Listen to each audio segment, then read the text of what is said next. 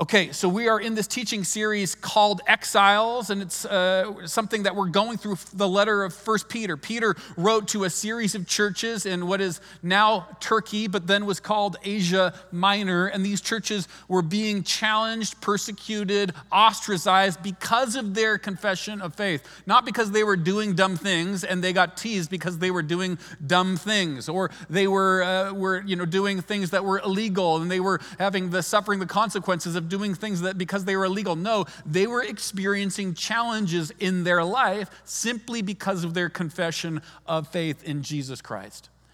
And so Peter is writing to them to encourage them to continue to go forward even though it's difficult, even though it's a challenge. And so starting today's teaching, I want to start with kind of helping you maybe imagine a scenario. It begins like this. Imagine you're 18 and you apply for a credit card. Sound familiar to anyone? You know, you think this is what you do, right?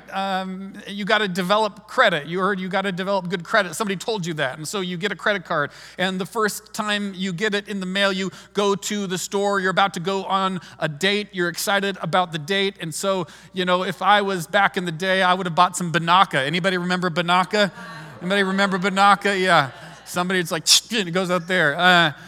But you buy a stick of gum, and it's so easy. You just swipe, and all of a sudden you have the gum in your hand, and like you didn't even have to bring any paper out from your wallet. It just feels it's magical. It's amazing.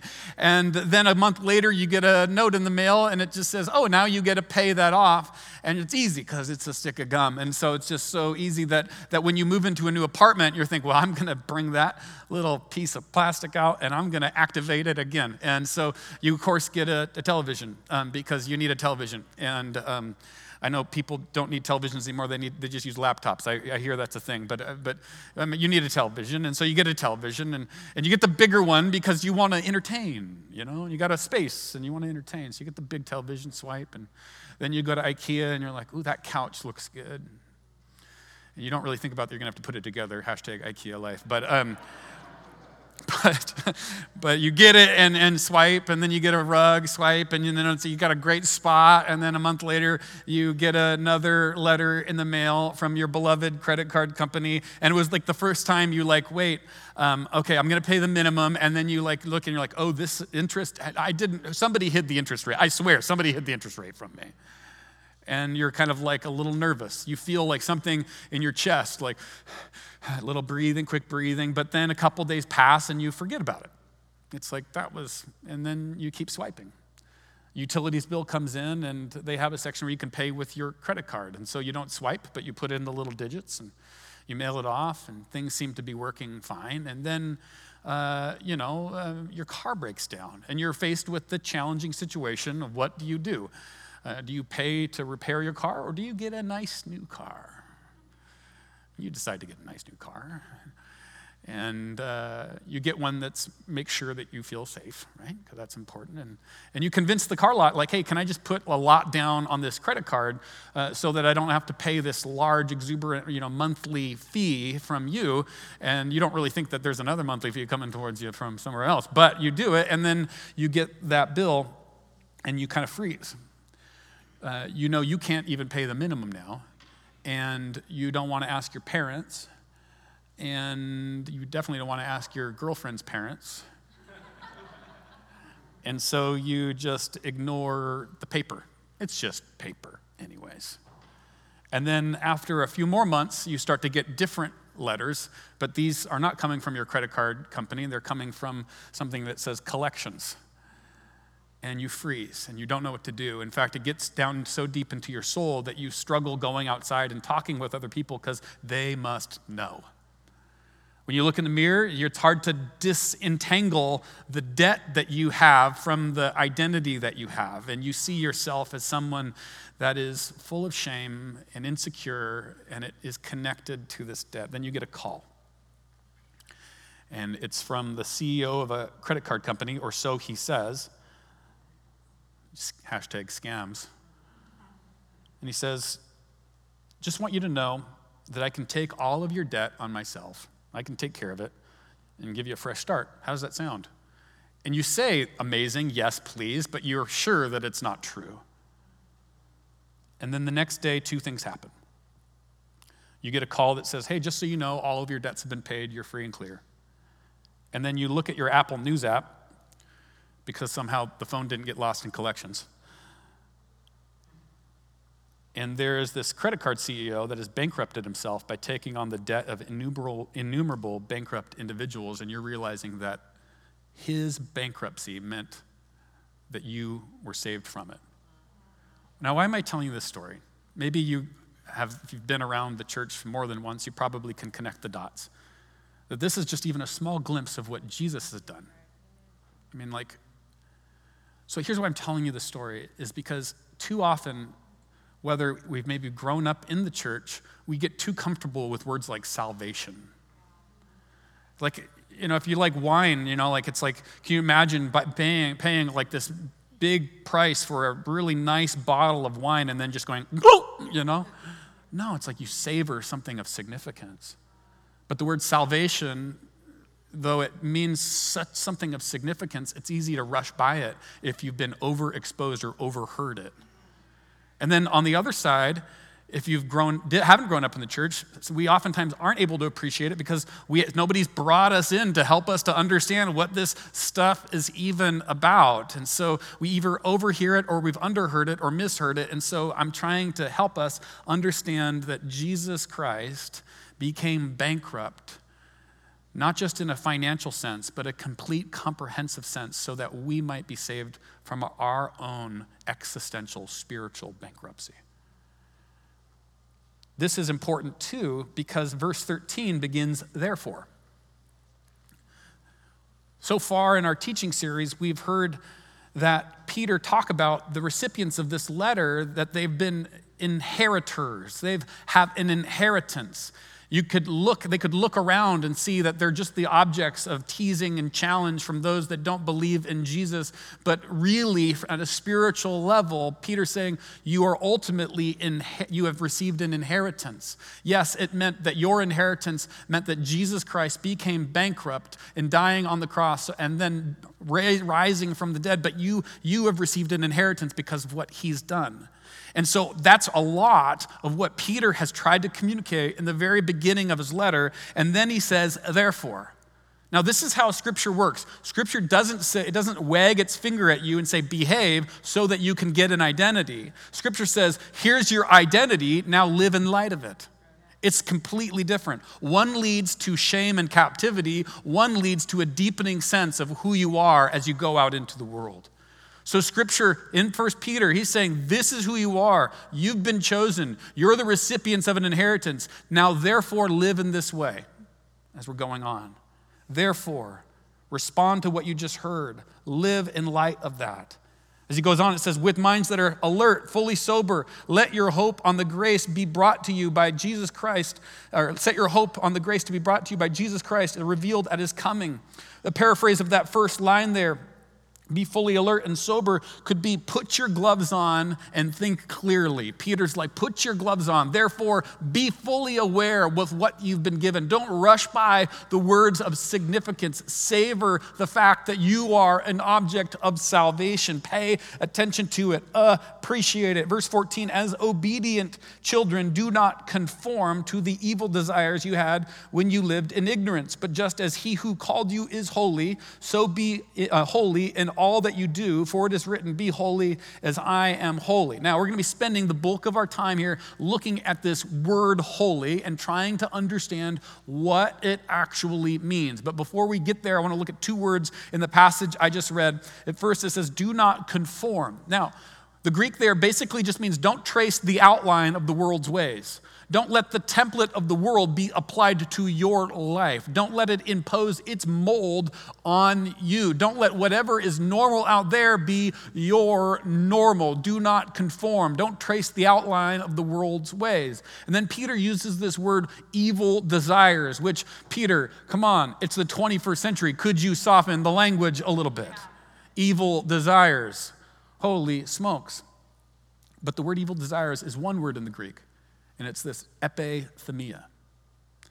I know, you're like, wow, cool. But here's what epithemia means. Epithemia means over-desire. So Peter, rather than saying evil desires, he's saying the problem is not that you're desiring evil things. The problem is that you're desiring good things in a disordered way. You're over-desiring something that is good created by God. Many of us know this. You can over-desire love and become codependent and toxic, and everybody will distance themselves away from you. You can over-desire financial security and become competitive and maybe cheat a little bit to get that financial security for yourself. You can over-desire good things, and in so doing, the desire can be corrupt and become an epithemia, an evil desire, an over-desire. In fact, every time in Scripture, in the New Testament, when evil desires is used, it is actually just, in the Greek, one word, epithemia. So the question, when you read that, when you're reading your own Bible study, when you're doing your own Bible study, when you get to that word, you can say, okay, am I over-desiring something that's good, that is corrupting it, that I'm over-desiring it? What God wants to do, what Jesus wants us to do is to not conform to the over-desires of the world, but to let Jesus be the one who sets the template, who sets the way, and rightly orders our desires. This is what Peter's saying. And he says, do this as a part of who you are. He called you holy. He's holy, be holy. This is who he is. He's holy, be holy. Live in light of who you are. So let's define holy. Defining this word. Speaking of like church words, right? It's the ultimate church word, holy. What does it mean? Holy in the Old and the New Testament, it simply means to be set apart. To be completely different. One theologian defined holy in this way: to be wholly other. To be other in a way where it's like there's no actual comparison to this thing in anything else. One example could be of the sun. In our solar system, there's nothing like the sun. It is powerful. It is unrivaled. It is like you can't compare it to anything else. And without it, everything perishes, and you get too close to it, and you feel its heat. You can go outside, even in Tacoma. Let's pray the fog goes away. You could go out on a hot day and even feel the heat, even though we are miles and miles, and I don't know how many miles. Maybe some of you are Google searching how many miles away from the sun. We can still feel the heat and suffer from going into it without putting on that sunscreen. So similarly, in the Old Testament, God is understood as holy, and in the New Testament is understood as holy. He is set apart. There's nothing like him in creation because he is creator. And going willy-nilly into the presence of his holiness, you can get knocked down. And there's examples in the Old Testament of that. God is so holy. Now, this is just an interesting thing about how language is used in the Old and the New Testament. In the Hebrew, they're often, the way you emphasize something as significant is you say it twice. So there's a time in the Old Testament where the story is set and there's like a really big pit, and instead of saying really big pit, in the Hebrew it's just like pit, pit. So you're like, oh, it's a big pit when he says pit, pit, That's a pit right there. And there's a time, too, when there's like a reference to there being a lot of gold. And instead of saying, hey, there's a lot of gold, it says gold. Oh, there's gold. There's some gold here, In the book of Revelation in the New Testament, how is God described? Holy, holy, holy. Nowhere else is it used 3 times to emphasize something. That's how holy God is. He's not just holy, holy. He's holy, holy, holy. So when Moses, if you know the story where he goes approaching the burning bush from God says, stop coming closer. You're not prepared for the holiness proximity factor. Stay away. Take your shoes off. God's holiness is significant. Coming into it willy-nilly has effects. In fact, in Leviticus, which is a book that I'm sure all of you have read and studied diligently, Chapter 17 to 26 are these like rules and regulations that are like, this is how you become pure to confidently walk into the holiness of God. If you don't do these steps, then you will be unprepared for his holiness, and you will feel the repercussions of being in the presence of his holiness without preparing yourself. There's stories of priests going in, and they tie to the hot spot in the temple of God, the Holy of Holies, the place where God dwells, and they tie a rope to him because it's like, hey, we don't know what's going to happen to you, so we're just about to, we don't want to go in and get you, so we'll tie a rope to your foot. Like this sense of this is how holy God is. Now, I want us to understand there's this transition point where something significant, remarkable happens that has never happened before and previous to it in the Old Testament. In Isaiah chapter 6, I think we have a painting describing this. Isaiah has this vision that he's in like the Holy of Holies, in the temple. It's cool because it says like God's robe, and like, of course, God doesn't have a robe. He's a spiritual being, but there's this image and we apply things that we understand to God. And so Isaiah has this vision of this, the robe of God is like filling the whole place. So like God is so immense and he's so big and he's aware that he shouldn't be there because he's unclean. He hasn't prepared himself to be in there. So he says, woe is me, I'm a man with unclean lips. And rather than being just like, boom, knocked down, this cherub or this seraphim comes to him. And a seraphim is this crazy angelic creature that covers his eyes and wings. And it's just like pretty wild. Go to Isaiah chapter 6 for more. But rather than something like knocking him down because of the presence of the holiness, the cherubim or the seraphim brings this hot coal and says, I will take away your guilt. And this is the first time where he applies it to Isaiah's lips and it transforms Isaiah. This is the first time where an impure person in the full presence of God's holiness was not knocked down, but rather transformed. We get a glimpse of Jesus here, the one who is holy, the Holy One, who comes into the presence of that which is impure, and rather than knocking it down with his power, transforms it with his love. Check this out. This happens all throughout the Gospels. Jesus hangs out with a leper, which, playing by the Levitical rules, the leper is somebody who needs to stay away from the rabbi and stay away from everyone else because they're unclean. And the leper comes to Jesus and says, will you heal me? And Jesus is like, I am willing. And he heals him. This painting describes like the imagined like proximity of Jesus to the leper. I'm getting close I'm not at a distance from you. This is the heart of God, that the impure would be made pure by the Holy One. Like this is like the heart of God, and he comes to those that are ethnically other. He comes to a woman that doesn't even share his religion, and he shares his heart, and it transforms her. This is constantly the way of Jesus described, that this the heart of God. This fully holy. He's holy, holy, holy, but his power isn't overwhelming in a negative way. It transforms. This is Jesus. Like the coal in Isaiah 6, this is a picture of the vision of holiness expressed ultimately on the cross, where Jesus becomes the impure one by dying so that he might transfer his holiness to us, reconciling us. This is holiness on display in the heart of Jesus. That it wouldn't be held away from us, but transferred to us by his own bankruptcy so that we might receive an inheritance.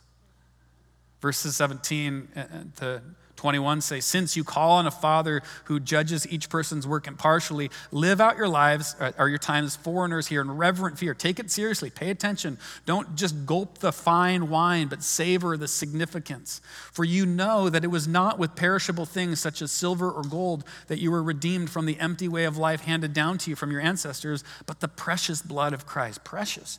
A lamb without blemish or defect. He was chosen before the creation of the world, but was revealed in these last times for your sake. Through him you believe in God who raised him from the dead and glorified him, and so your faith and hope are in God. What is Peter saying there? He's saying in a very summarized fashion, live as you really are.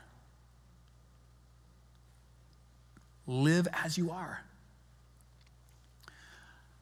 When my kids were young, I would do this thing often with them where whether I'm changing their diaper or putting them down, oftentimes I would just sit there like for 20 minutes and look at them and say, Dad, Daddy, my child, my kid.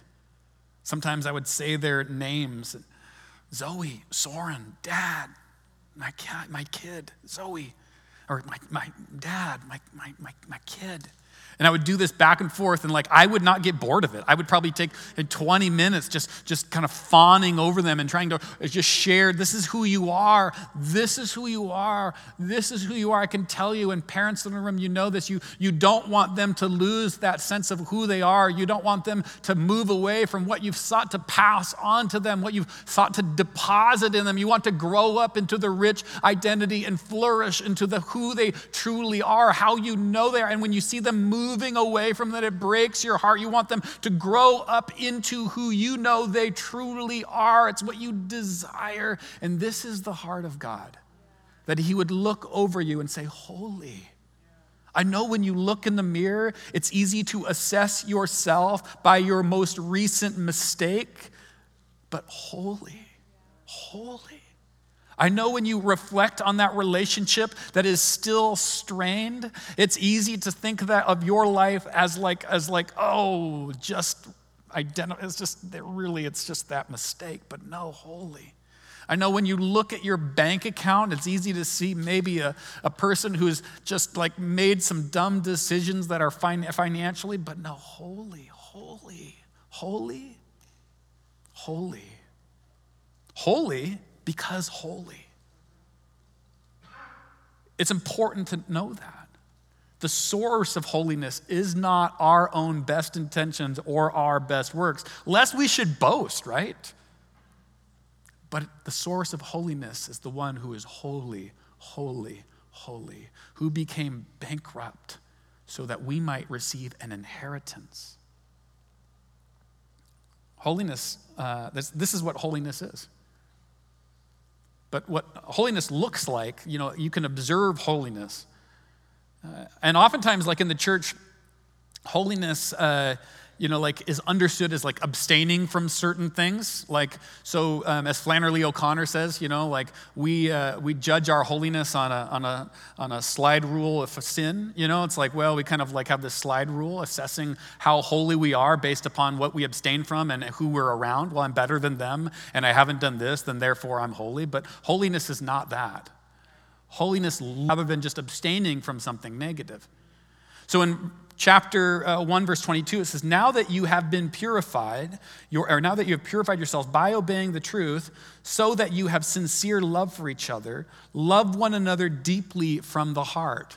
Peter's saying, don't apply this topical love to your relationships where you're able to smile and have this surface level, superficial love, but love each other deeply from the center of who you are, recognizing that you were a recipient of God's love and you didn't deserve it, but you're charged to give the love to others that they may not deserve. Love one another deeply from the heart. That's what holiness looks like. Because that's what we received from the one who is truly holy.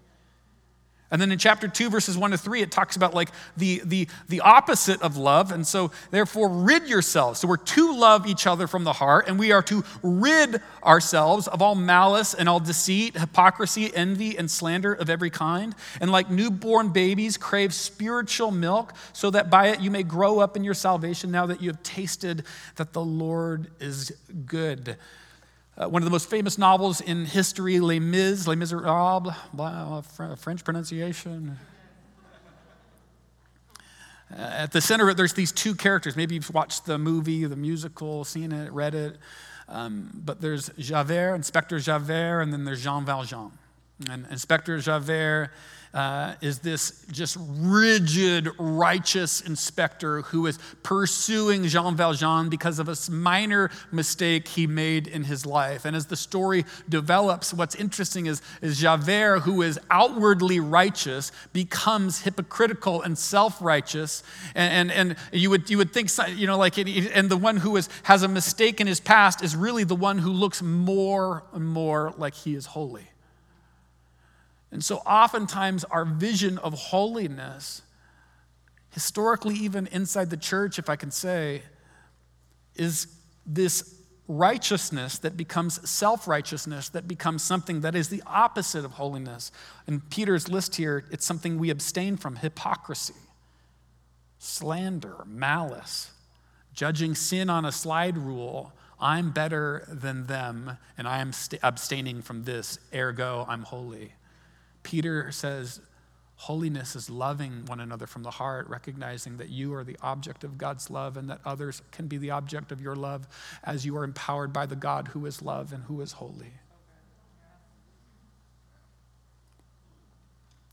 Andrew Murray says the chief mark of counterfeit holiness is a lack of humility, a lack of looking inward and how am I? Who am I? Where have I? Every seeker after holiness needs to be on his guard, he says, lest unconsciously what was begun in the spirit is perfected in the flesh and pride creep in where its presence is least expected. Holiness is love. Holiness looks like love. Are you offering that love to those near? Are you offering that love to those far? Are you finding yourself saying, I'm better than them because I'm abstaining from this? Or are you finding yourself saying, I have received such an inheritance. Why would I withhold from those who are near and far? This is what holiness looks like. It looks, frankly, succinctly, like God. As I invite the band up, I want to offer an invitation. To some of us here, we may have been in the church multiple times or have gone to, been around Christians, but we haven't ever said yes to that message, where God in Christ became bankrupt so that we might receive an inheritance. And so the invitation to some of us who haven't said yes to that message is to say simply, yes, I want to be saved from not just financial bankruptcy, but spiritual bankruptcy. I want that inheritance applied to me. And in one way, it's very simple. It's just saying yes. In another way, it's very profound. It means a heart commitment to a holy God, knowing that he is for you. And so if you are saying yes today, I want to invite you to do one of two things. Simply talk to the person that you're either here with and say, that's me, and then ask them to pray for you. Or go to one of our prayer stations on the corner. We have these black walls, and there's people that are there that have been trained how to pray and offer care and love to a wide variety of needs. And secondly, you may have said that commitment, and it may have been a real one, a yes to Jesus, a long time ago, but it feels like a long time ago. And maybe you've kind of like found yourself conforming to some of these over desires. I want to invite you just to say yes to that message again, realigning your heart with the one who loves you deeply. If that's you, tell someone you came with. Say, that's me. Would you pray for me? Or go to one of the prayer stations. Every week we do communion because we think every week is a good week to be reminded of God's love on our behalf. So Jesus with the disciples, the Last Supper, he took bread and he says, this is my body. It's given for you. And he broke it and says, it's for the new covenant, forgiveness of sins. And he took the cup and he said, this is my blood. It's shed for you. New covenant, forgiveness of sins. Do this together as long as you get together. Do it in remembrance of me. So as we come forward to the communion on any of the stations, the gluten-free is by the sound booth, know that in coming forward, you're receiving just a glimpse, a taste of the inheritance that he's offered us through the symbols of the bread and the cup.